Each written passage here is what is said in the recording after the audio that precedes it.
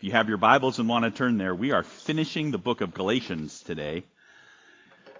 I am so grateful for the Bible. I'm grateful for this message that we get to have because things are not what they seem. That's been evident as we've gone. Our audio cut out for the sermon introduction this week.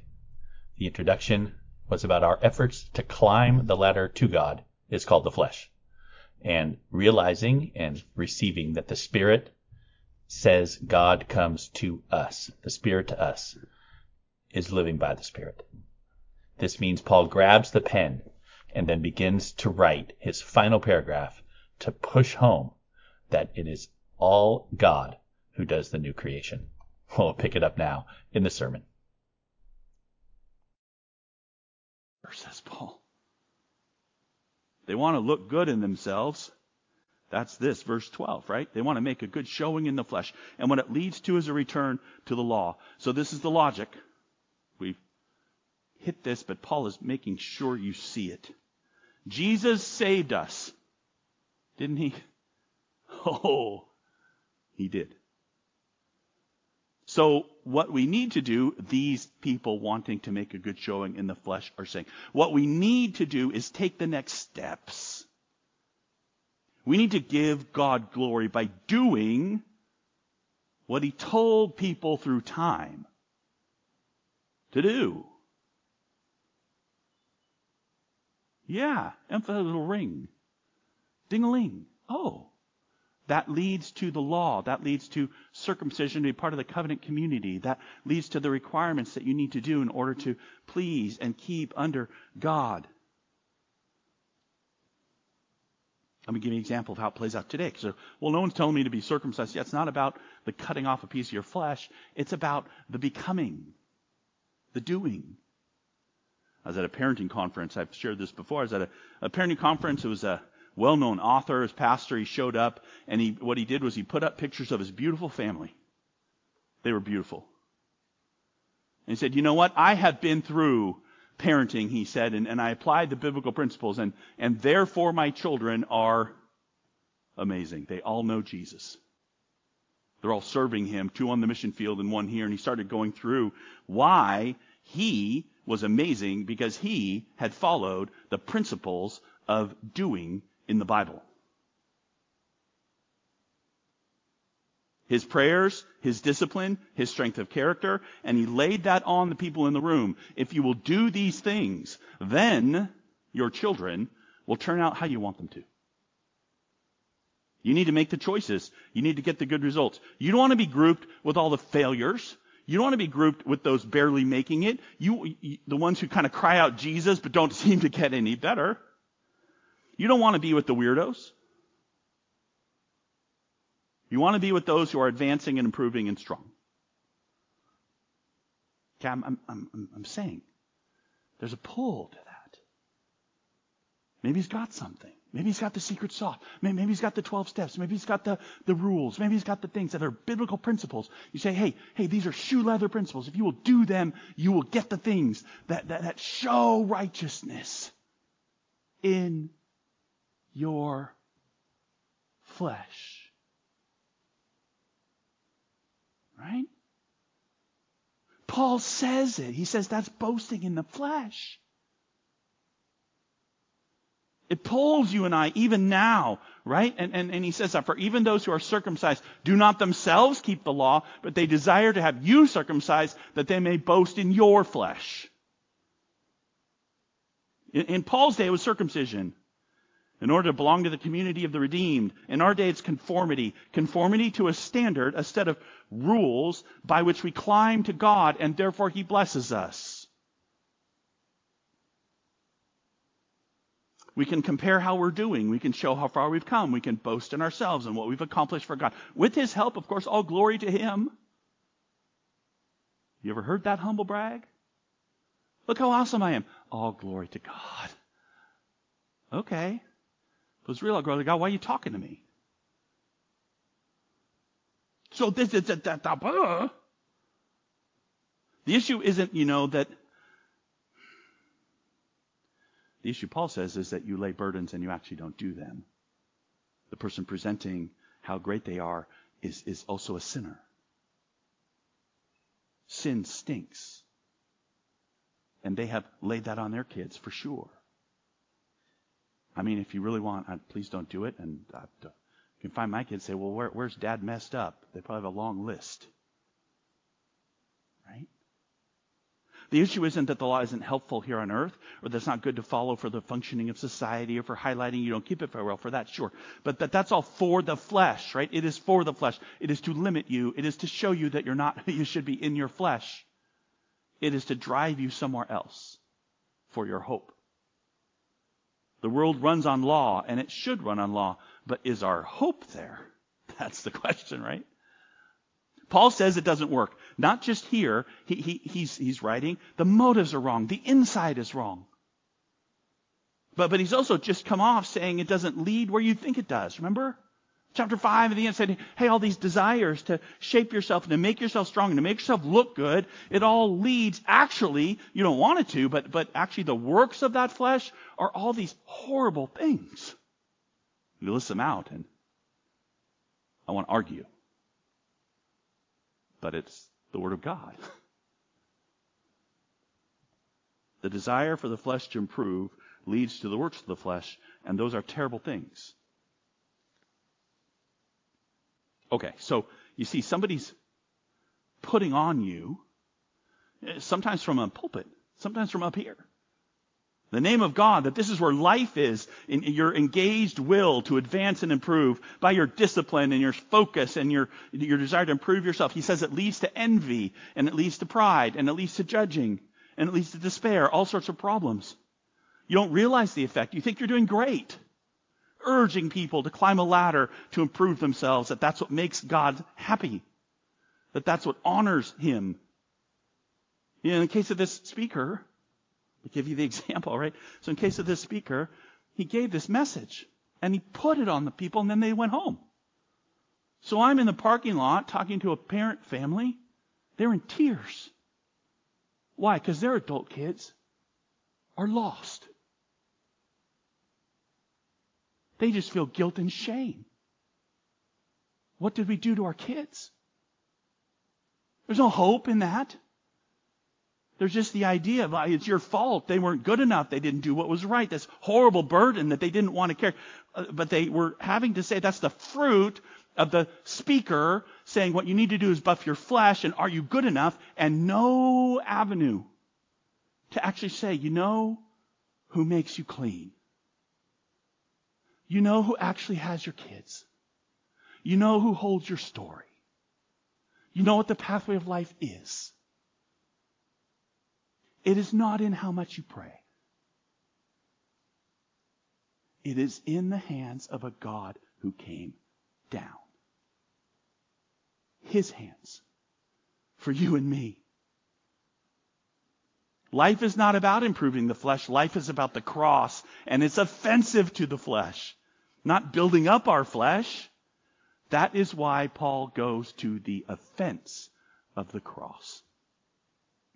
There would be no offense if the idea was, if you believe that Jesus really came, yes, and you believe he was a great example for the rules of God, yes, and therefore he has you do them better than ever before.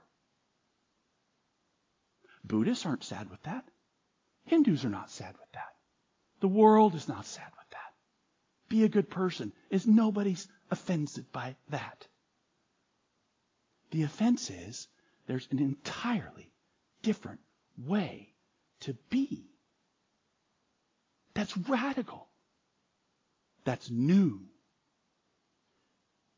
Far be it for me to boast, except in the cross of our Lord Jesus Christ, by whom the world has been crucified to me, and I to the world.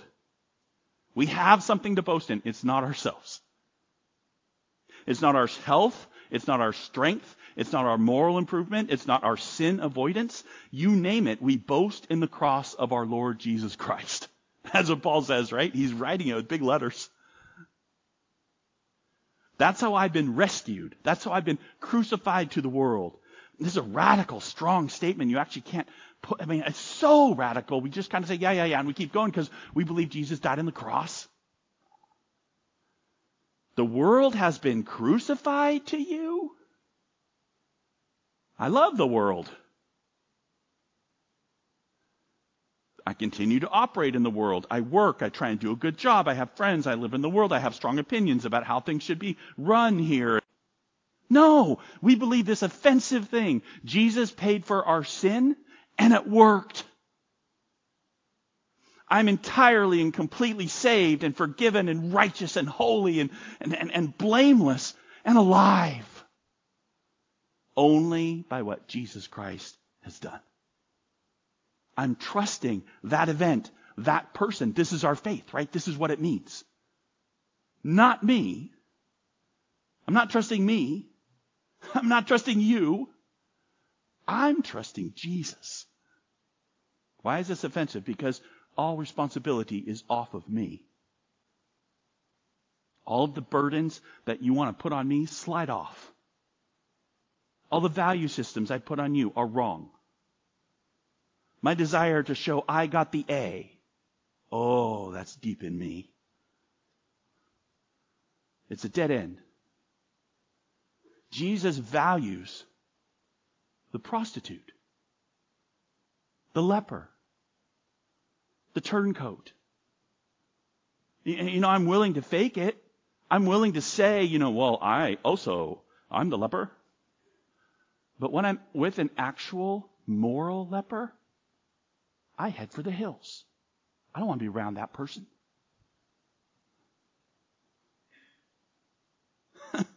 I don't want to be around an envious, prideful, horrible person. But then I look in the mirror. Oh my goodness. So I slap on a mask because I feel like it's about me. It's about me showing me. It's about me figuring out me. It's about me actually like trying to conform. This is the conformity piece, right? And I haven't heard that. So I act like a few push-ups makes me into a bodybuilder.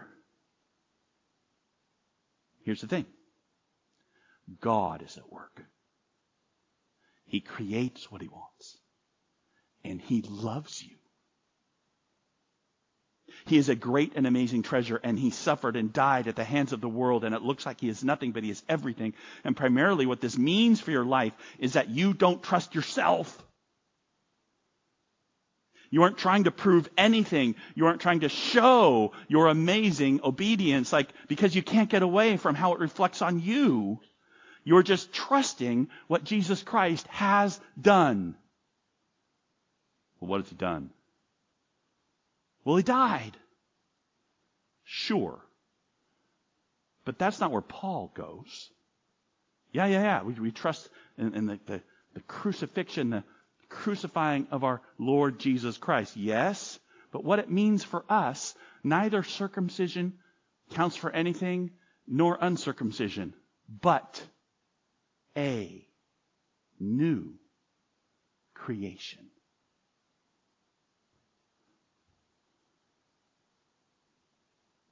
Well, that's remarkable. Why? Because he doesn't actually say that circumcision is horrible here. He just says it doesn't matter. Uncircumcision doesn't matter either.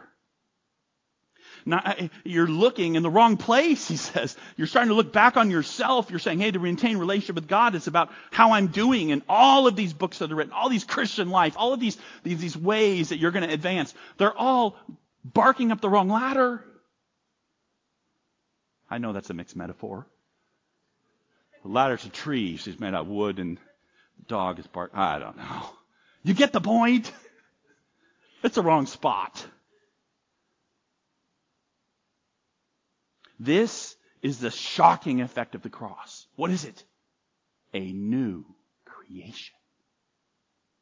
That's where our hope is. We so often dumb it down. The message kind of becomes, Jesus did die for you, so come start on the pathway of discipleship, learning the laws of what God expects of you, and thus we firmly insert ourselves in the equation, you don't have power, but now you have power to improve yourself, here, plug it in like a plug, and now what God's really doing is he's making you shine. No, what God is really doing is he is creating something new. There's this huge divide. old and new.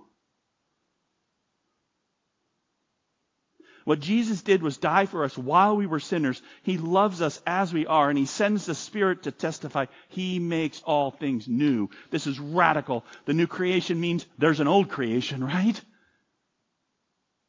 There are old wineskins and new. There is an old covenant and a new. The new covenant is not the old covenant rebranded. We'll just update it with new graphics. No. They're not the same. What we have is simply trusting Christ.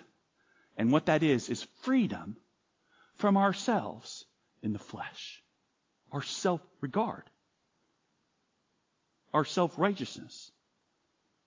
The only one who can make a new creation, you know this, right? The only one who can make a new creation is who? Hint, not you. You cannot make yourself new. God doesn't use you. He doesn't shine you. He doesn't buff you up. He doesn't strengthen you. He makes you new. This is a huge Bible image. You're born again in John 3. This whole thing He does with this Pharisee is like, you realize you got to be born again. The Holy Spirit takes you, born again person, and blows you wherever He wants and uses you however He wants. 2 Corinthians, we read it here, right? It's amazing. Romans, here in Galatians, in Revelation, He is making all things new. He is making all things new. You don't live anymore. Christ lives in you. You don't accomplish newness. That's really good news, it really is. But it's also really offensive news because I want to show that I am different, that I am better, stronger, and I want to do it because I proved myself faithful. Not about your faithfulness, buddy.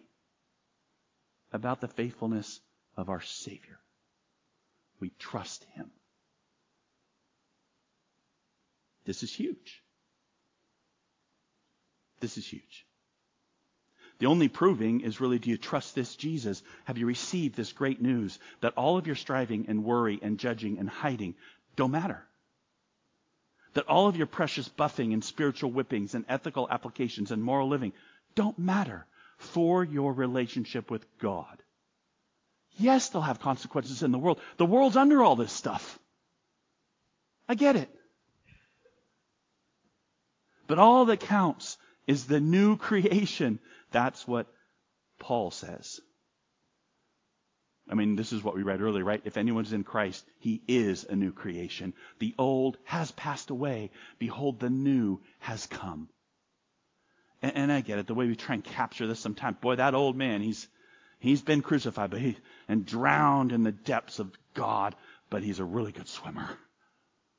He keeps trying. Okay. The new creation means everything. This is Galatians. So there's a rule then by which we live. It's the rule of the new creation. That's how Paul ends his letter. Here it is. And as for all who walk by this rule, peace and mercy be upon them and upon the Israel of God. See, this is the critical and life-giving peace. We've been made new. Not a return to the law, not a return to the flesh. We are made new is not you made now so you can go accomplish awesome things. New is totally dependent on Jesus because He makes what He wants. The Spirit moves you where He wills. He is able and does create desires and fruit and action and story. Your life is a story. It has a writer of the story. And our trust is that our God who became man and died for you and me and promises that He's got us and we will live by Him forever. He's got your story. Right? This new is totally dependent on Jesus. As He makes what He wants, the Spirit moves you where He wills. There's this promise that we're going to have an eternity with Him, a sin-free eternity, by the way, that I do not experience right now. I live in this world. What should you be doing as the new creation? People want to poke in with that, right? Well, glad you asked, says the flesh. says our religion. You should be evangelizing and equipping and serving and loving and improving. And then they use the question to pull you away from the new creation and towards the old creation again. They act like they're not new, they're just improving. You have to shape the old into the new. And if you say Jesus died for you, he did it and it's finished and done. Well, I mean, not really. Because you got to get out there and obey. Or you're not really his, you see. No. The new creation means you do what a new creation does. And it's not a caterpillar trying to get enough food in its mouth so eventually it'll change into a butterfly. It's a caterpillar who has been promised that they are butterfly, being a butterfly. It's trusting that God makes you a butterfly by his promise, which is this word. You can't see this. You can only trust it because God is at work, not you. And so if that's you and you struggle and you're looked down upon and you're looked on with suspicion because you talk about freedom and astonishment and grace and wonder, Paul says, peace and mercy be upon you. Peace, this right relationship with God, mercy, favor from God, because that's what you actually have in Christ. Him for you. The rule is that nothing matters but the new creation. The rule is not that those who have given their lives completely to Jesus will be better. The rule isn't those who have proved themselves that they are gods, let them have peace and mercy. The rule is that nothing matters but the new creation that is accomplished by the cross of Christ, not by you. Full stop. Stop at the cross. We Gentiles live by this rule, says Paul. And anybody in Israel, the Jew who lives by this rule, the Israel of God, all of these people, he will argue, well, is it two people or one? And can mean even, and they're really one group. Yeah, they're one group. It's anyone who lives by the rule of the cross.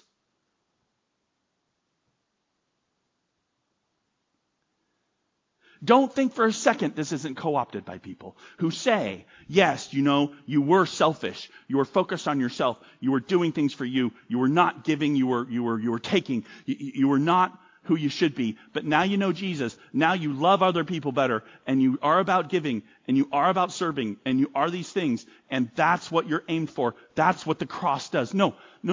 That's called a theology of glory. There is some evil and wrong, and you're a sinner, amen. And then you get to know Jesus, and now you're working on not being a sinner anymore. It leads to, Paul says, terribleness. Because you haven't got rid of your judgmentalism. You haven't got rid of your self-righteousness. You haven't got rid of your consideration of you. Instead, there's a third way. The way. And the way is Jesus Christ has done it for you. All of it. And says, I've got you. I'm making you who I want you to be. I'm in it. But the reality that we're living in is we are clean in Christ. We are blameless. We are holy. We are righteous. That's the word for justified. We are these things. Why am I these things? Because Jesus Christ died on a cross for me. Therefore, I'm a new creation. This is the rule we live by. And Paul says from now on, let no one cause me trouble. He's expecting trouble. He's getting trouble because he's saying this kind of stuff, and it's shocking and offensive. He says, don't give me trouble, for I bear on my body the marks of Jesus. He makes this appeal to say, you know what? I think what he's talking about is the beatings that he's gotten for Jesus. But he's already established that he's an apostle because Jesus met with him and talked to him. Because he'd preached Christ alone. He pointed to Jesus, who is God, and come down and died and rose for us. This amazing, miraculous, full stop gift of Christ. And this is grace. Oh, that we might take it in, because he ends. And where am I? Did I not get the end? Come back. You got to get verse 18. Somehow it dropped. I'll tell you this. You got to have it. The grace, this is the last line of the letter. The grace, you got to go to your own Bibles. There's a reason to bring your Bibles to church. It's not just on the screen. Sometimes the pastor messes up. Verse 18 says this, the grace of our Lord Jesus Christ be with your spirit. Brothers, sisters, amen. The last word is not filler. You do need it. It shouldn't be dropped off. The grace of our Lord Jesus Christ, the one crucified for you, the one who adores you, the great shepherd of the sheep, the one who intercedes for you every single moment. His grace be with your spirit. It means his undeserved, incredible love for you right now. Not when you've controlled the flesh, not when you've been a good kid, but now, on your worst day.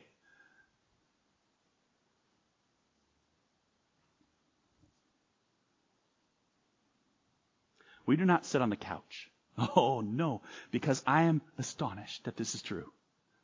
And the Holy Spirit speaks it to me and to you. This comforter that we have, that it is finished, that Jesus did it. And I go, wow, I can't believe it. It's so amazing. And my life, my perspective starts to change as I see you holy and blameless and alive. And I see me this way because of Jesus. And I start having these, wow, it's really fun to do these things, to love each other or to do, but they're not measurements. Ever. They can't be. It is God who is making things new, never me. That's what he says in Revelation. He who's seated on the throne, this is Revelation 21. He says, behold, I am making all things new. Write this down. These words are trustworthy and true. It's about Jesus. There is a treasure in the field. And for the love of it, Jesus died. That treasure's you. There is a treasure. There is. It's worth anything we could ever pay. And we drop ourselves to have it. And it's Jesus. He is God. His love is free and unconditional. It is yours forever. There is this great divide as we close. We are tempted to try and pull them together. That's what so many churches are about. Let's pull things together. Let's mix them together. We called it gospel a couple weeks ago. It's the idea that God is making all things new with my support and work and help. No way. Paul says to you today, he grabs his pen to write it. Never forget. What matters is not doing or not doing. What matters is the new creation. What Jesus has done. You cannot depend on your flesh to maintain a relationship with God. You only have to trust in Jesus. You can't think what you're going to do is to make you progressively stronger and better through your disciplined life to get the results he wants by making you a better you. That will work in the world and you will be exalted on this earth. What a man of integrity he was. But God works through the broken. Those who trust they are new by the forgiveness of Christ for them. We die. We die to ourselves.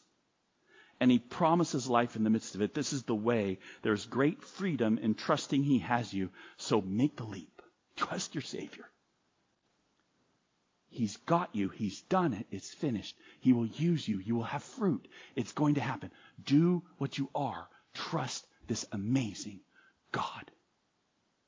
That's Galatians. Let's pray.